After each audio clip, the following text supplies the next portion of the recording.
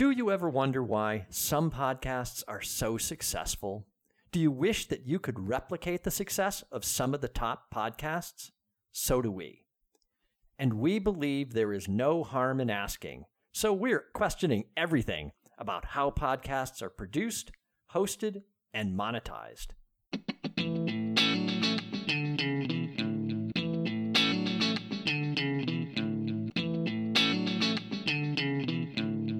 This is No Harm in Asking. I'm Eric Byron. And I'm Michael Kerr. Always happy to share my opinion. We review podcasts and look for clues to why some make it big and some don't make it at all. This week, we'll be reviewing Conan O'Brien Needs a Friend. This podcast is sponsored by Colab.me, the free-to-use platform for interview planning, preparation, and collaboration. All righty, Michael, we got a fun one this week. Some comedy. Sure, I guess we have to do the big ones every once in a while, don't we?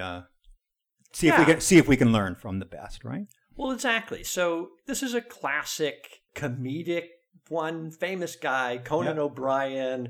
He's got a podcast, and I think it's interesting that this has really kind of become his thing now. This is his media.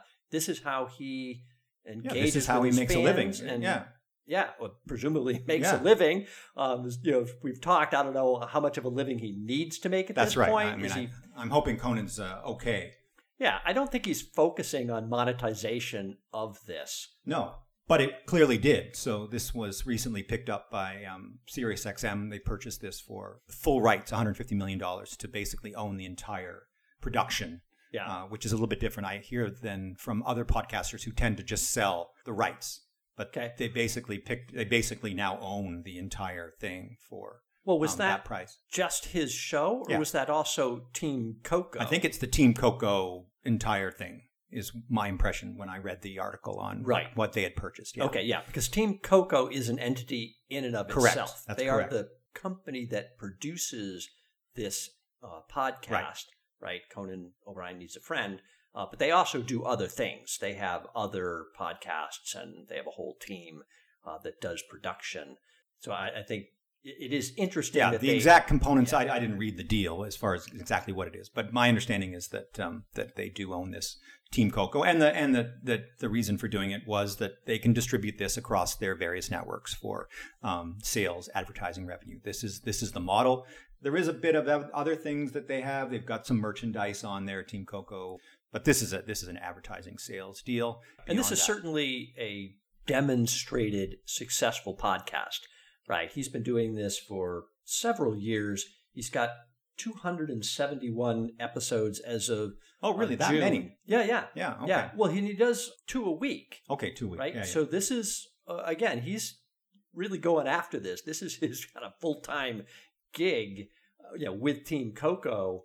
Again, we're going to talk more about this and the team and support, that this isn't just Conan writing these shows and doing all this content. How much prep do you think he does? Or do you think this is mostly just Conan doing Conan, winging it? Well, I think that's exactly his style. I don't think he prepares very much at all. Right. I would assume there's minimal preparation. I think you know what you're going to get, right? Yeah. He's a sharp guy. The podcast is really all about playing off the guests. They say something, and then Conan kind of, latches onto it and takes it where it needs to go. This is his genius. Right. The counterpuncher, as they say, right, in boxing, right? He plays off of what happens. And I think that the spontaneity is really important to him. In fact, he does kind of an opening monologue, comedic thing on multiple episodes I've listened to. And even in one, right, he kind of talks about it, right? He starts right out saying, I have no idea what we're going to talk about. Right.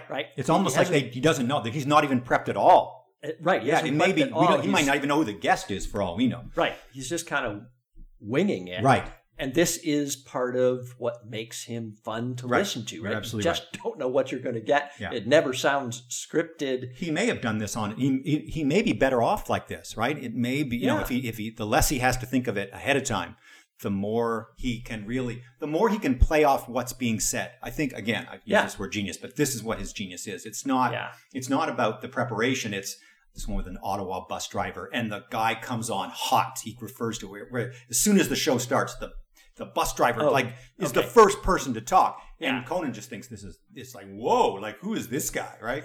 I mean, this was really what this episode was all about. Yeah. And he brought it up time and time again during the interview, Yeah. where he basically was just shocked that some guy would just, be the first one to shout out before basically even the introduction. Yeah.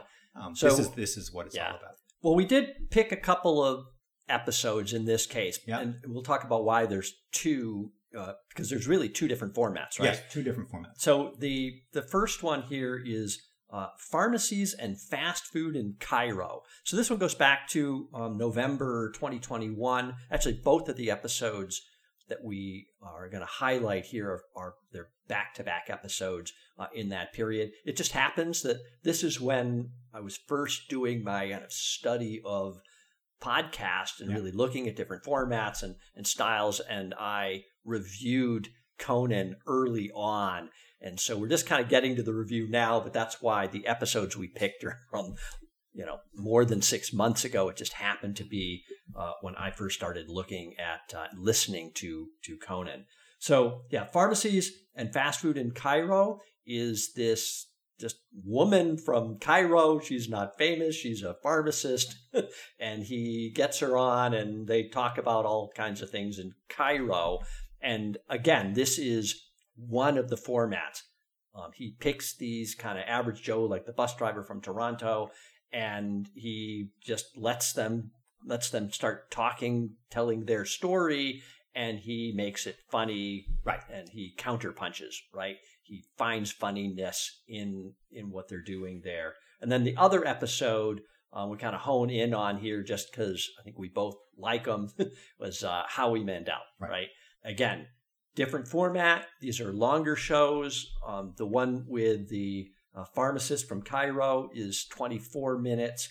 The one with Howie is an hour long episode. So I like the fact that he does two different formats. And it's not about, he publishes on Mondays and Thursdays, like, every Monday is one format and every Thursday is another. It's pretty randomized. So it's very dangerous, obviously, to bring in complete strangers and put them on your podcast, because you really do not know what you're going to get, because you don't know what they're going to talk about, right? You don't even, and in this case, even though the podcast is called Conan Needs a Friend, and so I think there's this theme of friendship that is this underlying current. We've done some other podcasts, for example, with Seth Rogen and with Christine Blackbird, where strangers come on and they say, "Oh, tell me your best story." Right. So this is often a winner, right? And we've discussed this before. Yep. But he doesn't go down this route, right? So he doesn't. It's not a storytelling. It's not a story, because you can usually, if you're going to have a complete stranger, they might have one good story. Hit me with your best shot, right? Yeah. And I'll try and make something out of it. Now, the problem with a story for Conan is that the person would have to tell the story, and Conan wouldn't be able to interject with his comedic skill. Yeah. But that was not the route they went. Most of these, and I listened to about 3 of them, a lot of the discussions were around their job. So, and if you look at what it is, what do they do? What do they do? So whether the theme, which is, Conan Needs a Friend, does that mean anything? I feel that you should play on it. I think it's a great theme, and that you should play on it. You think, the theme doesn't matter. This is all about Conan O'Brien, his comedic genius. Well, I think that it's, for me, Conan needs a friend. I'm a loser. I've got no friends. Please be my friend. Yeah. Right? He brings these people on. So you're a fan. You listen to me. You think I'm funny. Will you be my friend? But I think friendship is such a fundamental problem in America, or maybe worldwide. It's very relatable. I think it could be used not only for the comedic aspect, but as a real opportunity for people. As opposed to just having the girl from Cairo come on and talk about her job as a pharmacist, and then she'd moved into the cosmetics industry. And if you were going to come up with some sort of banter around it, of course. So she's a pharmacist, so she has access to medications and drugs. So he plays that. He plays this up. This is basically the spiel, and then he's got the hookup. Right. Yeah. Right. Yeah. And then it goes into the cosmetic aspect. So it's, what can you give to me? They make jokes about his pale complexion, and she's all about, I think you need, 10 layers of sunscreen. Right. If I was to write, like if I wrote this bit, this is what I would, and I'm not a comedic genius by, this is the bit I would write, right? This is exactly what I would write. I was looking for more. They did talk a little bit about, what do friendships look like in Egypt, in Cairo. Yeah. And so she did elaborate a little bit. It's all about going out to dinner and eating and we. What do you eat? You eat pigeon. Yeah, whatever. Right? Yeah. So that was a funny little bit. I enjoyed that, particularly because I've had pigeon here in Hong Kong. Okay. And it is an unusual dish to eat because at least here, when I had it, they served the whole pigeon. Yeah. Right? It's the whole bird. Well, we've talked this before, right? We live in the city where if it doesn't come with the head, then there's something wrong. Right, yes. But I just think there's so much more opportunity to use the friendship angle. What do friendships look like? If I'd done this, I wouldn't have done that. I would have continued with the friend thing. Maybe I would have brought on friends and they could have talked about how their friendships evolved. If you look back at his history, it's clear that he's a very sharp guy. And I don't think that he needs to just play on this, with how can I develop this little bit that person's just said? I think there's more. I think there's more opportunity for him to really showcase his intelligence. Yeah. Okay. I want to talk a little bit about team because we've talked about this before, and Adam Grant and his team, and some of the other ones that we've reviewed really do talk, and they have maybe at the end like credits. They list out all these people who've helped them with their production.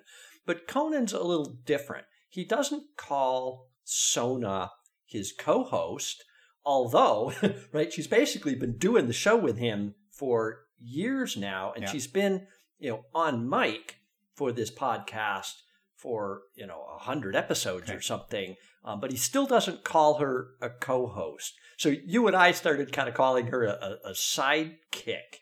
Right. Well, we talked earlier about format. This format has become obviously very popular in the podcasting space. I call it, this to me is the entourage. So I would say there's two concepts. There's the sidekick, right? This is the typical Ed McMahon to Johnny Carson, or for years Conan had Andy Richter as his sidekick. He was the straight, what we call the straight man, perhaps in comedy, right? Yeah. But more recently, we've seen this thing in podcasting, which I would call the entourage. So you bring in a team. It could be just two people, or it could be more. And I think if you ask me who developed this concept, I'd probably say it goes back to Howard Stern. I mean, I think Howard Stern developed this, where he had individual people that you knew their names and they had comedic kind of, nicknames, and you knew what you were going to get from each of them. And he knew how to interact with all of them. This was kind of his genius. We see it with Joe Rogan. Obviously, he has the entourage. So I think this works really, really well for Conan. And they're not. I wouldn't call her a sidekick because there's the other guy there, kind of the producer guy. Right, Matt. Yeah. Matt Gorley. The more people, the better for Conan, because, again, what he does is he's playing off specific things that those individuals say, and then he dives deeper. So in Conan's case, the more the better. He's far better off with a group, which is why I think this podcast succeeds, as opposed to, say, a Malcolm Gladwell, who is really, it's just about the conversation, right? This is a one-on-one type of thing. And I do want to play an example of Sona jumping in, because I think this speaks to the dynamic here and what we're talking about with him having multiple people and their comfort with him, right? So Sona's been with him for a long time. She was his assistant, bringing him coffee and stuff, 10, 12 years ago, and now she's really part of the show. But this clip is her jumping him and basically calling him a loser. So let me play this. Call that a chest and go to the gym, loser. Go to the gym, loser. Yeah, that's what Sona. Okay, so that was Sona jumping in as he's kind of playing, he's doing this joke on, about him getting picked on the beach, right? So I also noted that in this episode, there's another guy named David who he doesn't introduce really. You just hear his name, David. Actually, his guest says, "Hi, David," early on. And I went, "Who's David?" And I'm looking at the episode notes, and, there's no mention of David. He's never really introduced. And then I noticed in the Howie Mandel one, the next episode, he does actually introduce David. David is Sona's assistant. Oh, really? The assistant of the assistant. The assistant of the assistant, because Matt was not around. And again, he wants the different players to play off of. Right. He needs multiple people around him while he's recording. And so David Hopper is on in replace of Matt Gorley in that particular episode. So I completely agree. This is part of the format, part of the chemistry, the fuel, if you will, for Conan's comedy is to have these people he can play off of. And particularly when he's got a complete stranger on there, I think there's comfort for him that if things start to go a little squirrely, that Sona or Matt or maybe David will kind of jump in and give him something to work with. Yeah. Right. And I think that's why they're there. It would be interesting to see how hard it is to fill this role, this entourage role. Your job is to just add fuel to the fire, kind of throw stuff in when you can. Yeah. You're not the star. You're not supposed to take over the show, but you're supposed to sort of play your role when is needed. It's an interesting role, for podcasters out there. I want to make a point statistically because we love our analysis, right? Our systematic approach here to reviewing these things. So on the short episode with the woman from Cairo, Conan speaks 61% of the time on that episode. So again, he's the star. Right, he's the star. You're tuned in because you like Conan. Right. And in order to deliver value to his audience, to his fans, he knows you expect to hear his voice. Yeah. Right. So he speaks predominantly in that episode. She gets in about 35%. And then you have Sona. Right. For the remaining 5 to 10 for the most. Right, yeah. Some of the rest of it. With Howie, it's pretty evenly split. Conan's got 44%. Howie's got 40%. But there was also a bit at the end, about 10 minutes at the end of that episode, where Howie's already gone off, right? And they do this bit with the big quiz thing, right? So that actually increased some of Conan's time and Sona. Well, I think it's worth talking about. So if we move on from the short bits with the complete strangers, and we move to what really should be the meat of the podcast, which is the Conan needs a friend bit. And again, we're all about theme. Like I know you say, it's just comedic, but it's not Conan the podcast, right? It's not Conan Bryan he has specifically said Conan needs a friend, and so I think he's got to play up on this. I listened to another, and he does play that angle a little bit. With Howie. He does, so and he certainly did it with. I listened to one with Molly Shannon from Saturday Night Live. Yeah, and I think we're friends, and she talked about friendship, and there was they talked about Molly Shannon's life. Was quite tragic when she was a child, so they talked a lot about this particular aspect. But I'll admit, I don't listen to Conan for intellectual stimulation. But I think there's a possibility. I think he's a smart guy. I think I'm interested in that. Okay, I get it, and I will say actually I've got one of the questions that he asks Howie teed up, because I did think it was a sign of him going a little deeper, right? So they're building friendships, they're getting to know each other. I'll just play this. For years, you were the guy, whenever you'd come on the show, I'd be reminded by the segment producer, Frank Smiley. He'd say, remember Howie, don't shake his hand, don't hug him, you fist bump him. And I'll admit, we all thought, what's Howie's deal? What is Howie's deal? Now, you've been proven right. Do you feel some sense of sick satisfaction that all this time you were right and we were wrong? I've made jokes, and the word Howie in Latin means told you. But I Right, so this is just, again, an example. What point are you trying to... Okay, go ahead. You're going to make a point here. I'm waiting for it. Yeah, so the point is that this is interview style also, right? Conan does do some prep, but I thought this was a pretty sensitive topic and question, right? So about his phobia, germophobia thing, and I thought this was fairly sensitive territory to go. Yeah. It doesn't always have to be funny, right? So you're building friendships, it's got to be funny enough. No, to keep your the interview fans with Molly happy. Shannon was very personal, and she told there was a personal aspect to this interview, and you saw his ability to interact with people on a very personal nature. I think it does exist. As Conan gets older and older, the kind of crazy, whoa, thing, has less appeal. Obviously, he knows who the A-list guests are. He can prep a little bit with questions.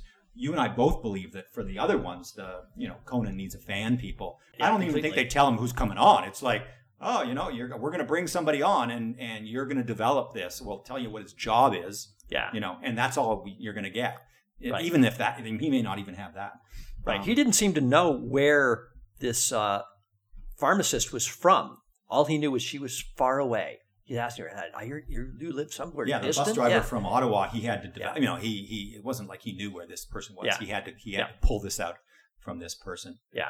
So I also wonder, we'll never know, of course, but how many of these fail, Yes. right? I Does agree. he record a bunch of these and some of them Are complete duds. just, yeah. hit the editing floor and go, no, that's just not going to work. Yeah, I'll Right. bet they throw. Yeah. They may very well throw half out. You're absolutely right. I would hope not, that the staff is prepared enough and has interviewed these people a little bit ahead of time to hear some of their story and kind of get a feel for them, how they might sound on the air. So anyway, you would But hope it's not a that they're prepping story. this. It is. Again, it's not like Seth Rogen, where basically they pitch their story, or the 5-minute podcast we did where it was give me your one best piece of advice, right? Right. That's not what it is. So they've chosen people because they think their jobs are unique. Yeah. Whether it was the death row prison guard, or the pharmacist in Cairo, or the bus driver who has crazy things happen. Well, to I've him. seen this, a few examples of folks soliciting for people with particular kinds of stories. I'm actually engaged with one podcast right now that they posted something online looking for people with certain types of stories. I have some of those stories, so I sent them a note and just said, "Hey, are you still looking for guests? Yeah. I may have some stories that would fit."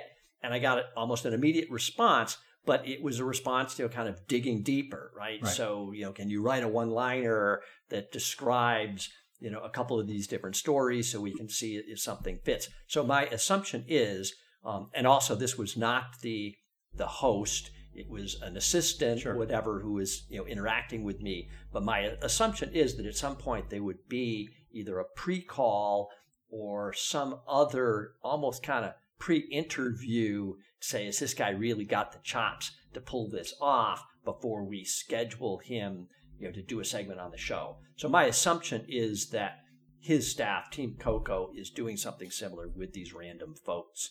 I have no doubt. Right. Yeah. I don't know how. There's obviously a 1-800 number. Somehow you get in contact, and you've got there's a URL. You've You got can to go sell. on Yeah, and you've got to apply sell and your say, sell your shtick. Right. Yeah. Yeah. I'm interested in talking a bit about production, maybe. At the end here, I was just about to say, we should talk about production a little bit. He's got that song at the beginning. Right. You found the band? Yeah, it's the White Stripes. It's White called Stripes, We're Going yeah. to Be Friends. He obviously, this is, I would say, a relatively famous song, and it works really, really well. And, All right, wait, I've prepared a clip of that, too. Fantastic. Right, let's play a little bit of that.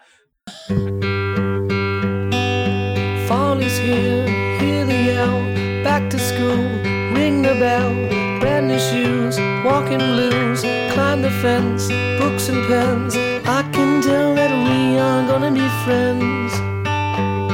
Yes, I can tell that we are gonna be friends. Hey there, and welcome to Conan O'Brien Needs a Friend. There's no sound bites that get, injected. This is just a really straightforward podcast. And I know we talked a little bit about advertising at the beginning, but at least on Apple Podcasts, there's no advertising. There's no advertising whatsoever. So the money's being made elsewhere. Whether it's you can buy yourself a Team Coco T-shirt, or I think as they distribute this across the network, there's advertising revenue. But this is very easy to listen to. On the advertising thing, I did note there are some ads that I've heard him read, and he actually used kind of an affiliate network thing where he said, "Oh, you go to this URL/Conan, or you give them this code, Conan, you get a discount, whatever." Unfortunately, I didn't know what episode I picked those up on, so I can't tell you. He doesn't do it clearly all the time, but he does sometimes. My impression was that it is with the longer episodes. He doesn't do that on the shorter ones. But I also noted a musical transition at one point too, and I'll play this because it actually confused me at the first time I heard it. It just popped up, and all of a sudden there was this kind of 7-second transition, and then he picks up again, and this was with the pharmacist in Egypt, and I was confused. I was like, what was he transitioning there? Okay. And I think this was kind of two things. I think that it was really a transition from one topic to another. I think they were going from a comment about maybe he could get a gig in a movie filmed in Cairo or whatever, and then they go on to talk about the sunscreen. Okay, I think is the transition there. But I'll play this for you. I thought it was actually an effective use of music as a transition, but it was such a subtle transition, it almost seemed unnecessary to do it. So I think it was done by the editor just to break it up. There was a lot of dialogue, in there, and so I think they used music just simply as something for our ear to break up the sound of voices, which is okay. Let me play that. Maybe if I go to Cairo, they'd cast me in an action movie. For sure, definitely.